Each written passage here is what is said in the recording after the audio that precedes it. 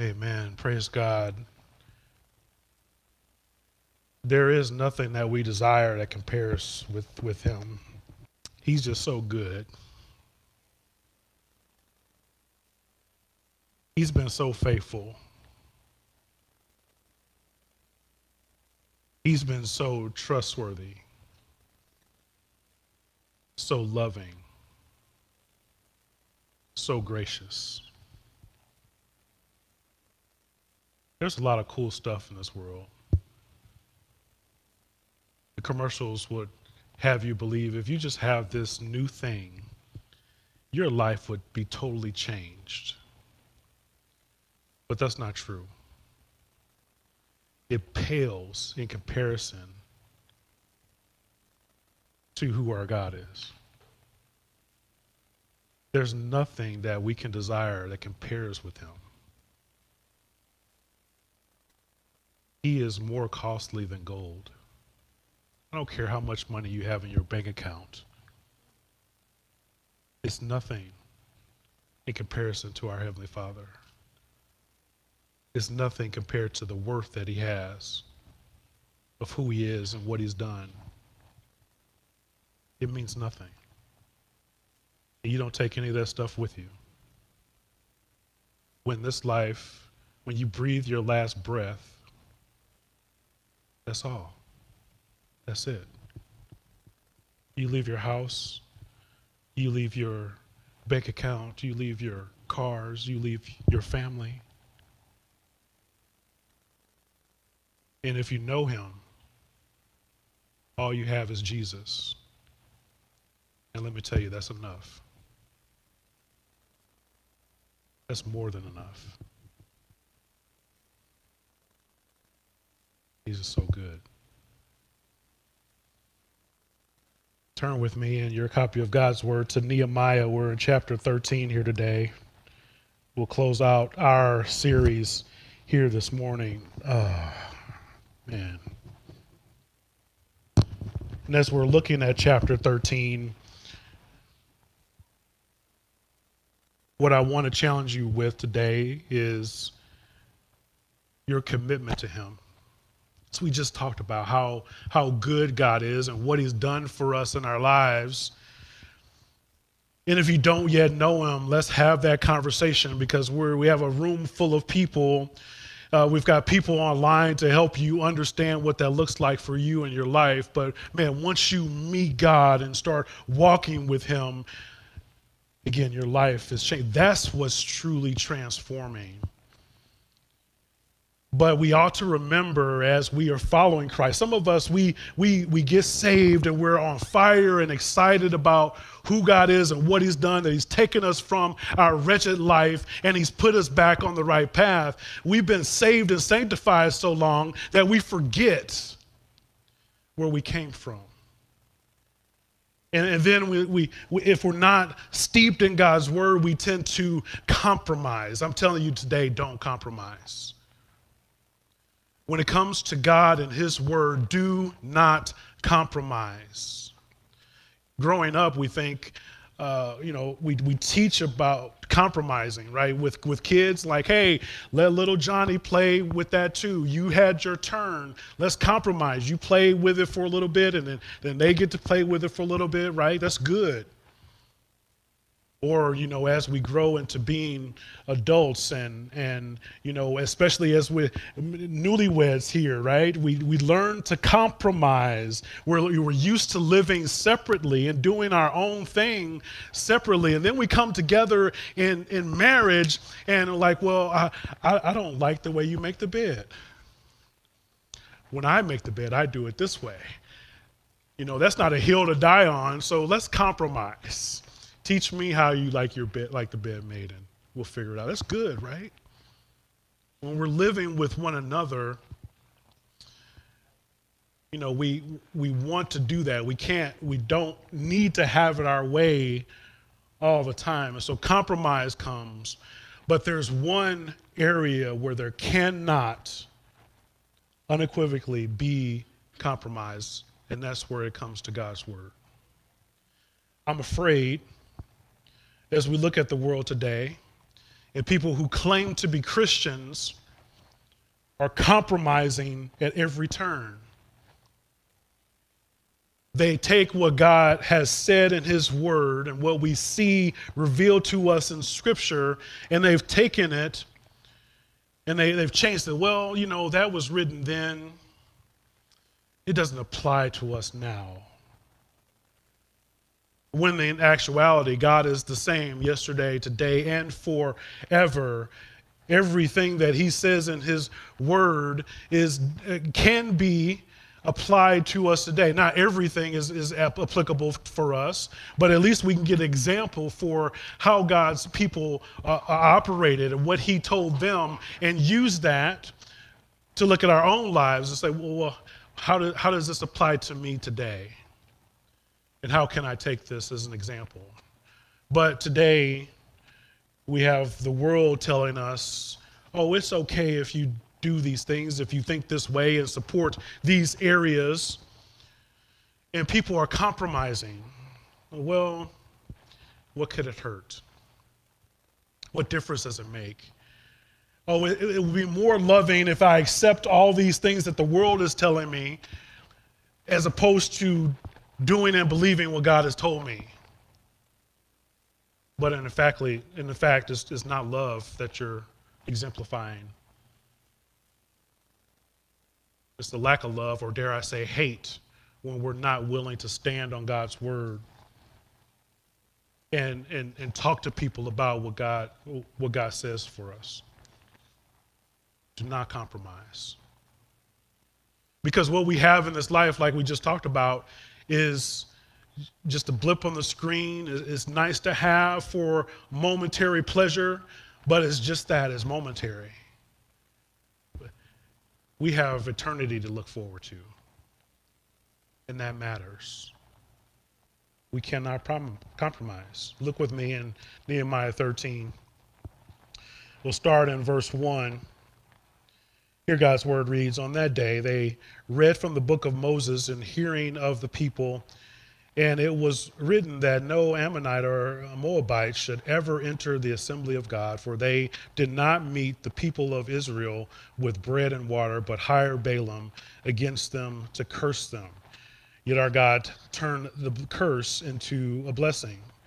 As soon as the people heard the law, they separated from Israel all those who of foreign descent. Now, before this, Eliashib, the priest, who was appointed over the chamber of the house of our God, and who was related to Tobiah, prepared for Tobiah a large chamber where they had previously put the grain offering and the frankincense and vessels and the tithes of the grain, wine, and oil, which were given by commandment to the Levites, singers, and gatekeepers, and the contributions for the priests. While this was taking place, I was not in Jerusalem." This is Nehemiah speaking.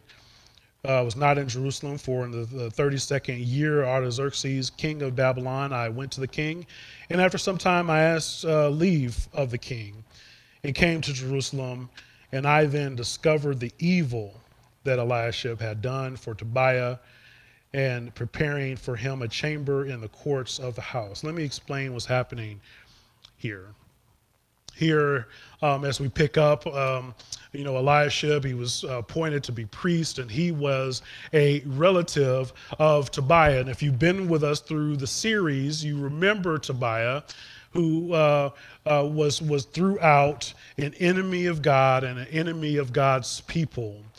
Tobiah not only threatened to stop the construction of the wall, but he also attempted to assassinate Nehemiah on several occasions. So there was no love lost there.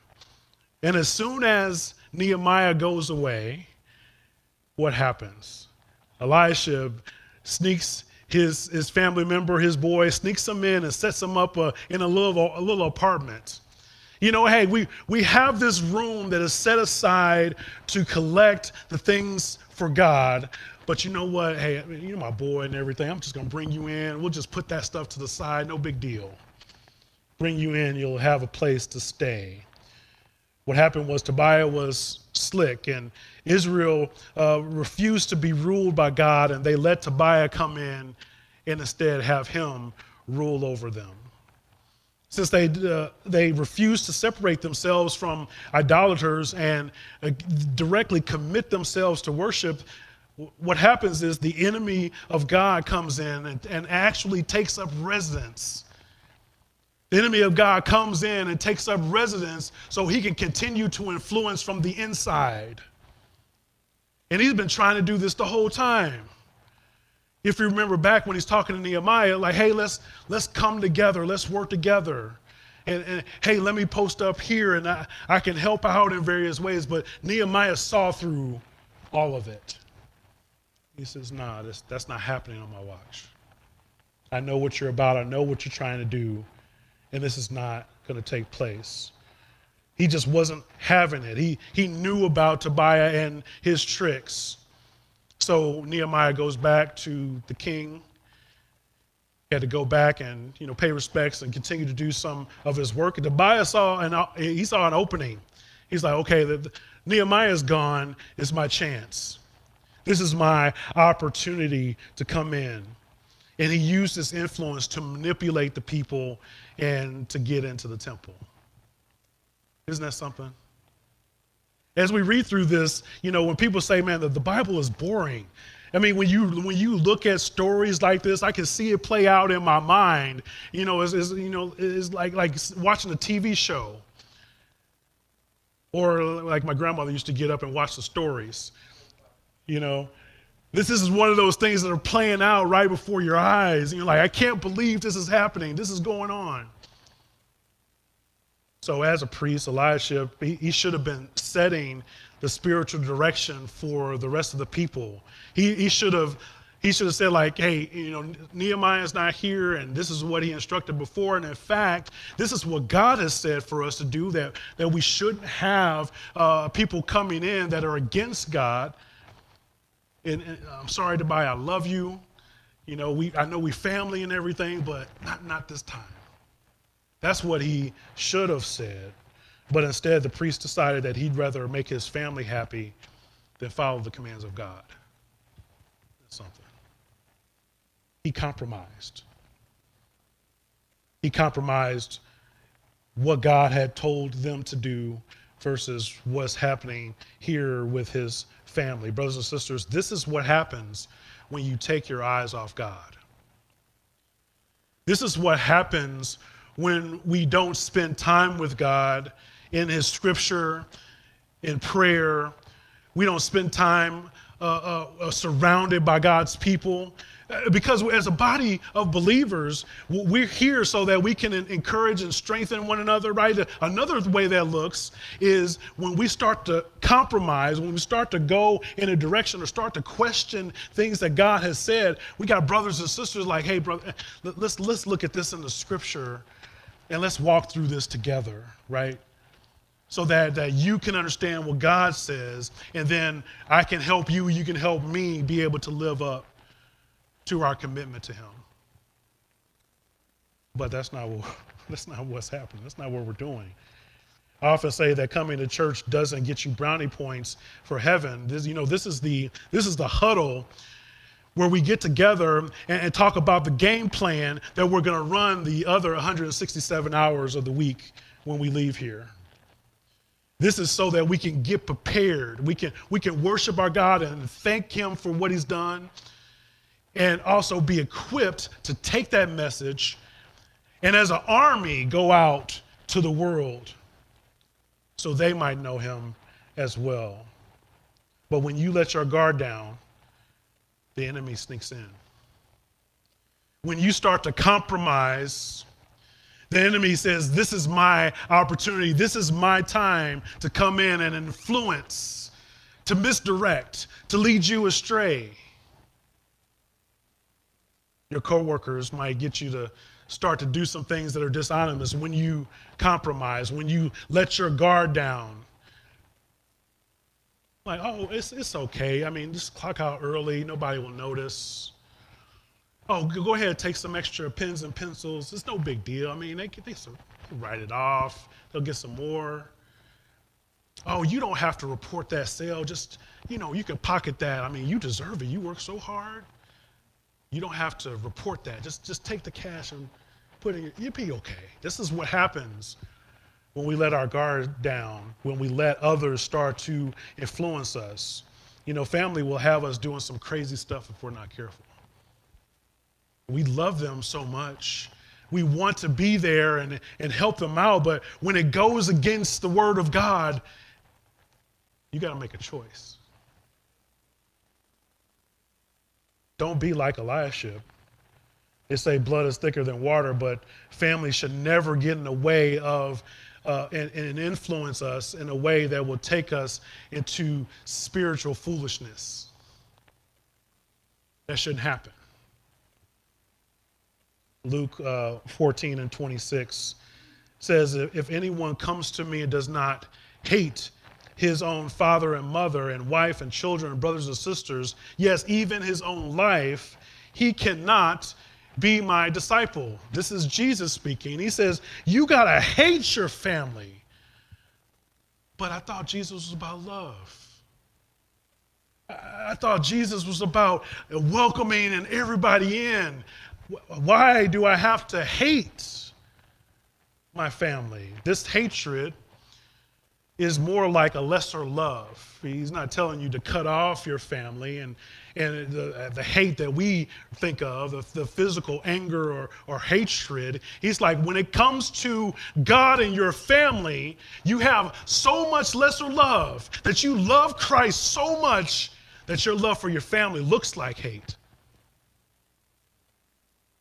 They come in a far distant second to Christ.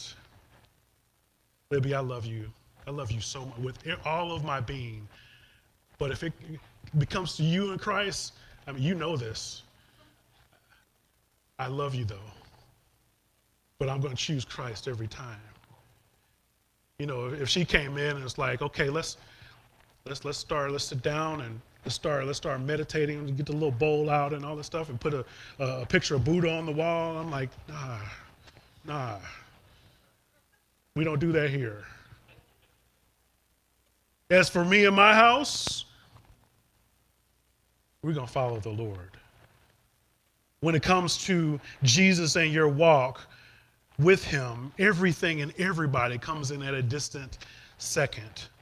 We ought to be so devoted to Christ that our attachments to everything else, including our own lives, would seem like hatred in comparison. That's what Jesus is trying to get to us. He is explaining and describing a total commitment to him. Total. Don't compromise. So if family members want you to disobey God, then you've got a choice to make. Do you follow them or do you follow Christ? Check this out. In Matthew 10:34, Jesus says, do not think that I have come to bring peace to the earth. I have not come to bring peace, but a sword. Who are you going to choose? Jesus is coming and he's making it very clear why and how he is coming. He is here. He's done so much for us already. And so it's understandable. Nehemiah has been with this crew for a long time, and he's been on the forefront, and he's kind of been the barometer for how we should think and act spiritually, especially for those folks that was working with him. And he goes away. I don't know how long he was gone, for a few months or whatever it was, but he comes back and he what have you people done? What's happening here? Nehemiah gets back into town and he throws Tobiah and his stuff out. And even though Eliashib and Tobiah were family, Nehemiah had to cut off Tobiah because he went against God and violated the premises. He violated everything that he touched.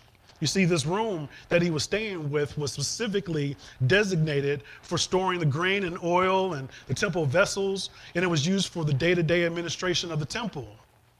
This was important. It wasn't like it was an extra room. This is something that has been ordained. This is where we're supposed to keep these things and what we're supposed to do with it. And so it also doesn't sound like they just simply moved, something to another room. Like this was totally moved out, and probably stuff was everywhere, unorganized, unkept, unaccounted for. This was a violation of the holiness code for the temple, and it was a flagrant abuse of personal privilege and an offense to God. This was serious business. It wasn't just a little thing that they were doing. He compromised. Like, even though this is ordained for this area for us to do these things so we can be right and orderly for God, no big deal. We'll move you in. Put your stuff in here. Get you a nice little bed and stereo, and you'll be fine. No, it's not fine. No, it's not okay. This is the area where there ought not be any compromise. Nehemiah is nothing like us today. Those of us who are full of compromise, we see our friends and family who call themselves Christians, but blatantly go against God and what he says in Scripture. We're totally okay with seeing our family and friends do things that are offensive to God. And some of us are in that camp, if I'm honest, of doing and believing things that are offense to God. It reminds me of the meme, Kermit the Frog, he's sipping tea, and it's like, none of my business. That's how we act. Even the people that claim to follow God, if people are rebelling against God's principles, it is your business. It is your business to love them in such a way that you would tell them the truth. It is your business to tell them the truth, to be honest. If we saw a person blindly walking out into the middle of ongoing traffic, they're on their iPhone and just walking blindly, what would you do? Would you let them blindly walk into ongoing traffic? If you love them, I hope you wouldn't. I hope that you would see it happening. Like, I can't believe they got their face in their phone so bad that they don't even see what they're doing. What's happening? Stop! Stop get out and go and tackle them if you have to. Why? Because you love them so much that you don't want to see them harmed. You don't want to see them go out into ongoing traffic and get hurt or maimed or even killed. Right? Why is it different when it comes to obeying God and his word, that all of a sudden it's not our business?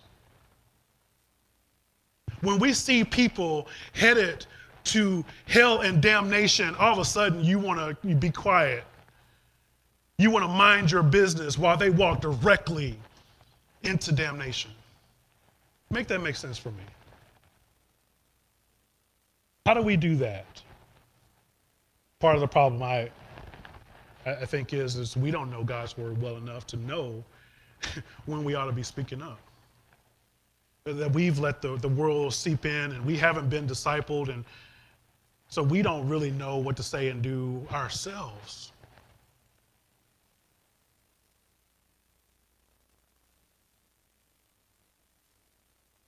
I hope that we can change this. I hope that we can spend time getting to know God and his word so that, one, we can know how we can live, and then we can be that lifeline for others as they're walking in the wrong direction. Let's pick up in verse 10.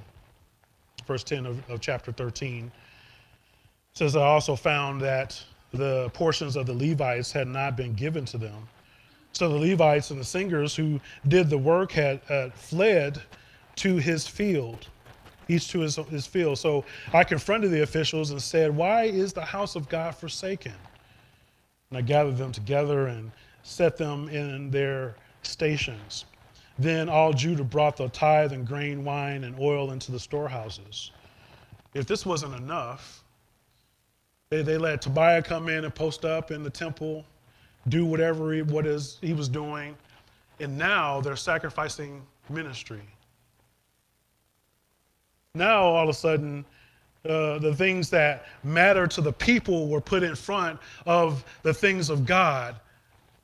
The things of God were put last, and they decided to compromise. The Levites, who were the ministers there, they weren't getting paid, and so they had to go back to their old jobs so they can feed their families. And without the ministry, everything just went downhill, and the spiritual temperature of the people just started to decline. Again, we just came out of this. We just came out of the spiritual decline. Nehemiah is gone and working with everybody and trying to get them charged up and understand who God is and what God has done, and so that we can live for him and please him. Here we are again. Turn right back around. Matthew 6:33 says, "But seek first the kingdom of God and his righteousness, and all these things will be added to you."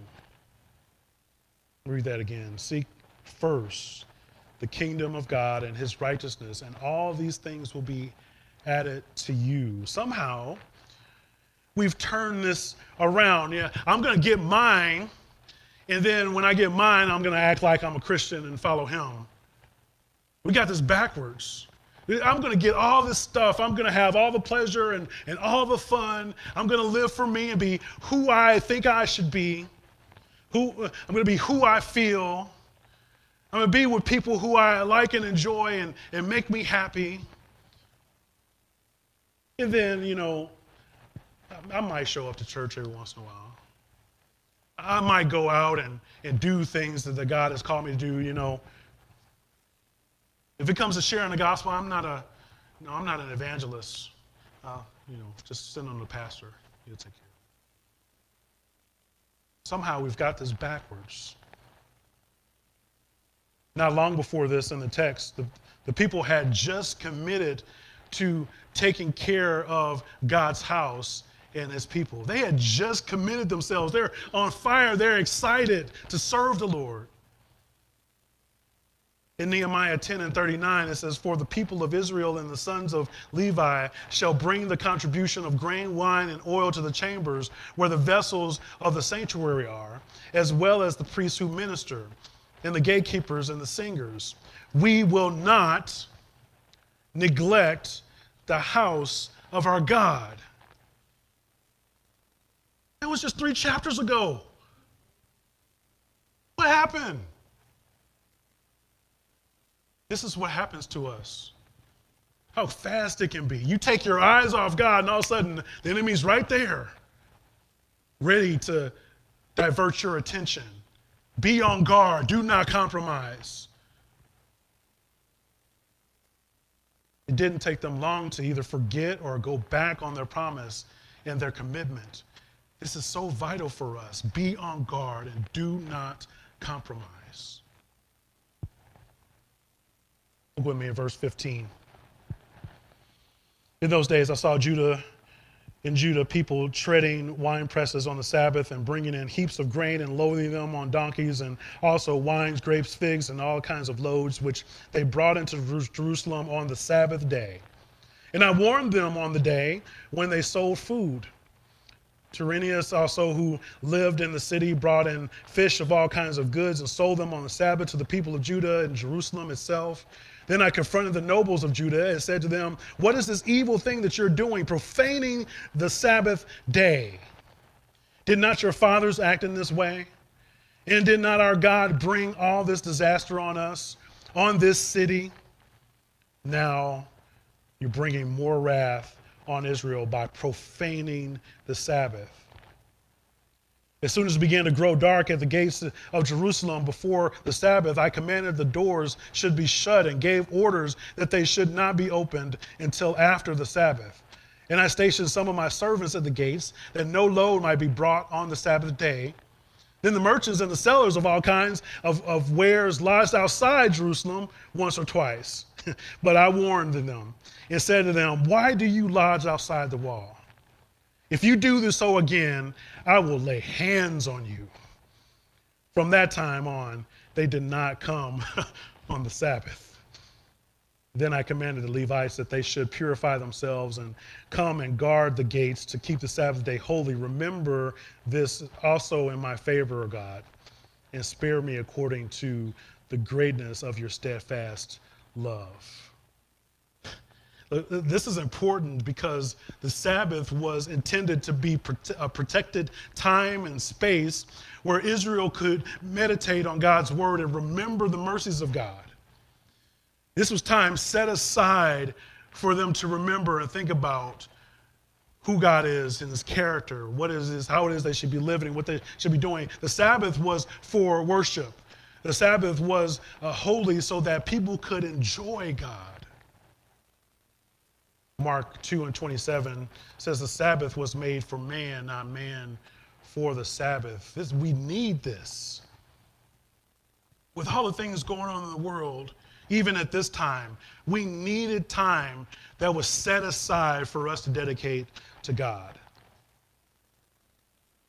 The concern is for the Sabbath and to go for the people to know God. And the goal and the purpose of the Sabbath is for us to have boundaries around the time so that we can spend it with him. There's so many different distractions, especially today. There's so many things vying for our attention.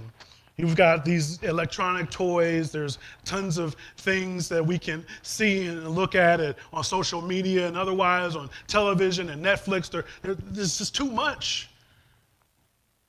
You can always fill your brain with something else, and you're trying to do right, and like, oh, I'm going to sit and focus. Then you get an email notification, like, oh, I got to see what the email says. There's all kinds of distractions that eat away at every second and every moment. And then all of a sudden, we don't have time to spend with God in his word. We got so many things that are jumping into our lives, jumping into our minds. All of a sudden, oh man, I didn't have any time to pray today. We got all these different obligations that we have, and I want to go and hang out on Saturday night and do different things, and all of a sudden, I can't make it up for church in the morning. I'm too tired.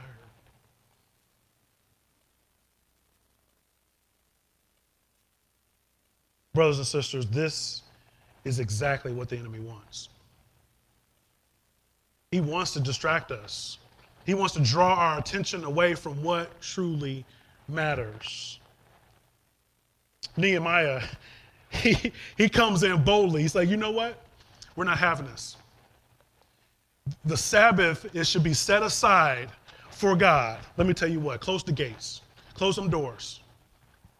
You're going to be here. We going to Sabbath together. You understand me? We're not going to let all this other stuff happen and take place. You got all week to do all this business stuff, but not on the Sabbath. You got all this other time to do it. We don't need to do this stuff today. We are going to set aside a day and be dedicated to the Lord. This is what we're going to do. And as a matter of fact, the merchants and the sellers, they're outside on the gates and like, well, maybe they'll open the door and we can sneak in or something. We can just post up out here. Nehemiah said, get away, get out of here. Look, I told y'all, we going Sabbath. What are you doing sitting out here in the gates? Get out of here. You don't need to be here. As a matter of fact, you come here again, and I'm going to lay some hands on you. These weren't on the holy hands he's laying. He's like, you're going to get these hands, you come around here again on the Sabbath. He was serious. He needed to be. We got to cut this stuff out.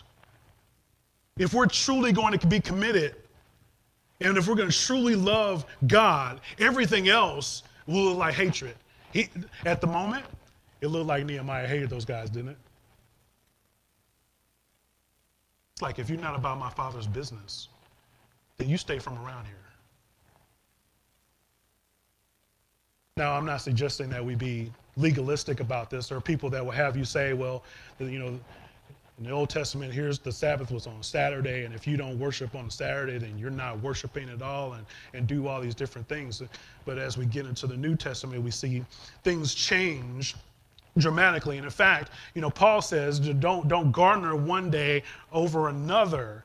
And if I'm honest with you, every day we should be communing with God and spending our time with Him. But at very least, we should dedicate our time, put boundaries around our schedule so that we can dedicate some time to think about the mercies of God, what He's been for us, how loving He's been, and to be able to think about it and read a scripture and be in prayer and think about, like, well, how can I do better? How can I love Christ? How can I live out what He's asked me to do?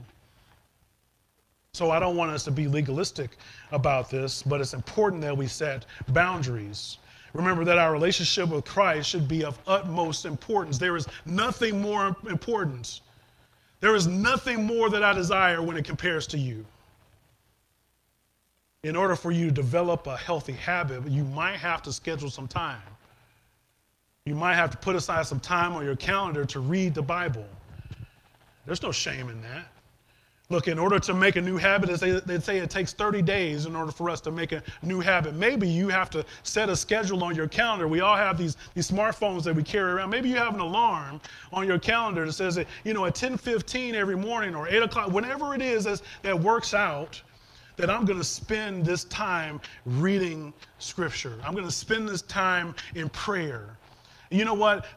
Sunday is the day that I come together and get equipped with God's Word, and I fellowship and I worship so that I can be prepared to handle the week. I'm not doing anything at 11 o'clock on Sunday unless it involves me being here in the church in a pew in worship.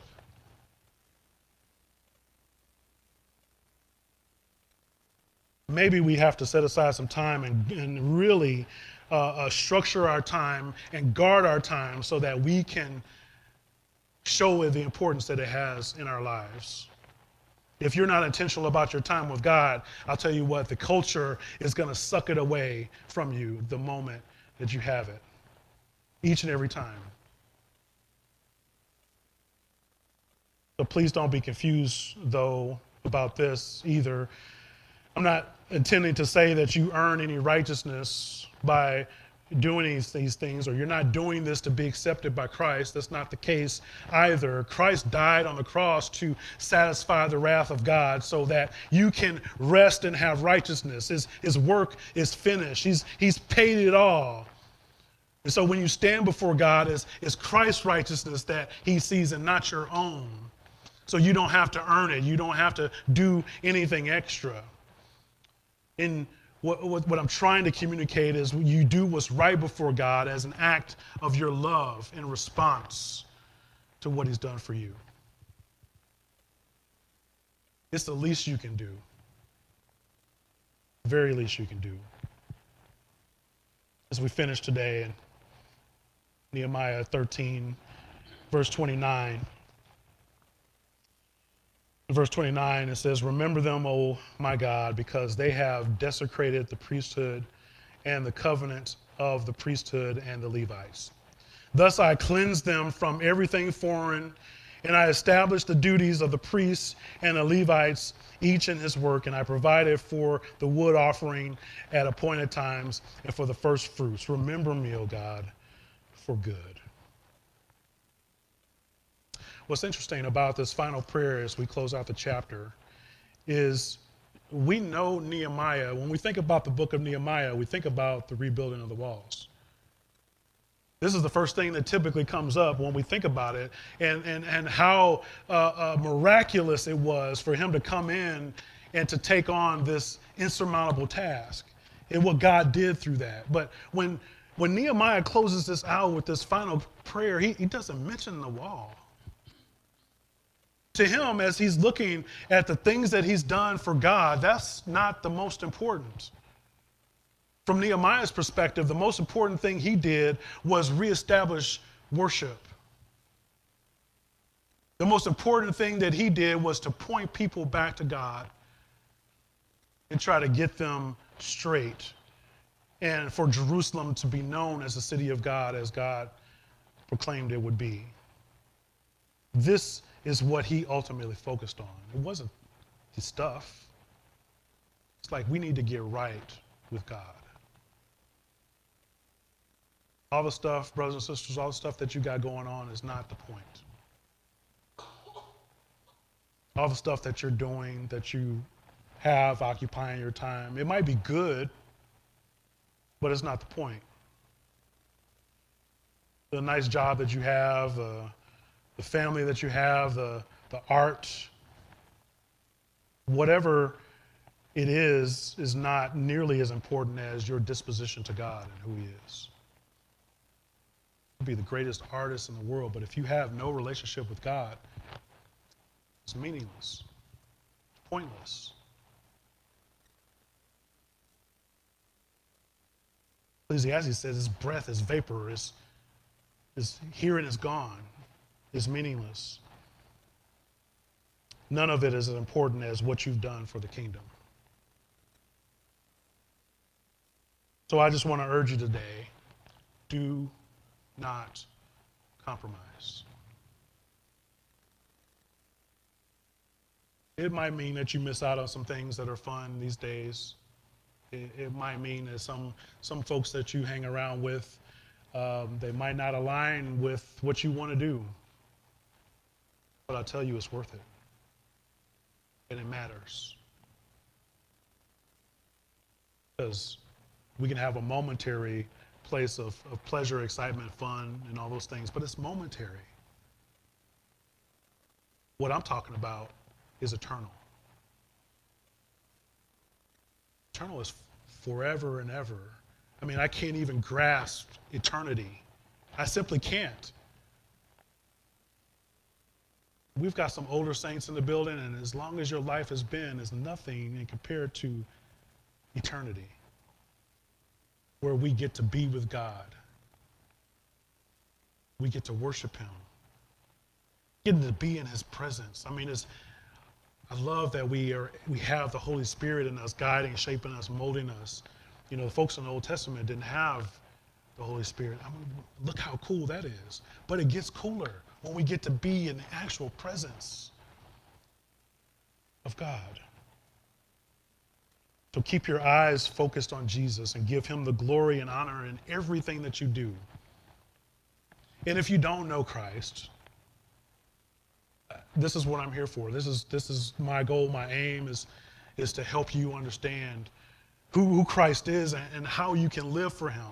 He's given you this gift freely that you can have eternal life with Him. He paid the penalty on your behalf. And by the way, the penalty is death. That's what we all rightly deserve, but instead, God saw fit to bring us a Savior. And His name is Jesus. I want you to think about that. Meditate on it. Look at your own life and see the ways that you have been compromising. And ask the Lord to take those things away from you, to give you the courage and strength to live for Him. Let's pray. Heavenly Father, help us to do that today. Help us to get away from all the distractions of this world that are leading us astray. They're putting different thoughts in our minds, help making us to think that things that are offensive to you are acceptable. Help us to see those things even in our own lives so that we can put everything we have toward you. All of our focus, all of our attention, all of our goals and aims, looking to you so that you might be able to be glorified. Help us to love others so much that we would tell them the truth, that we would know it for ourselves so that, one, that we can live the way you've called us to live, and two, to go out and save or to speak hope into people's lives so that they might know the good news. You might do the saving in their lives so that they don't continue down the path that they're headed away from you. Use us as your instruments. Father, we just thank you for all the things that you've done. Even though there are compromises in our lives, you still saw fit to send your one and only Son. And for that, we are grateful. Help us to live a life that glorifies you. We thank you for all these things in Jesus' name. Amen.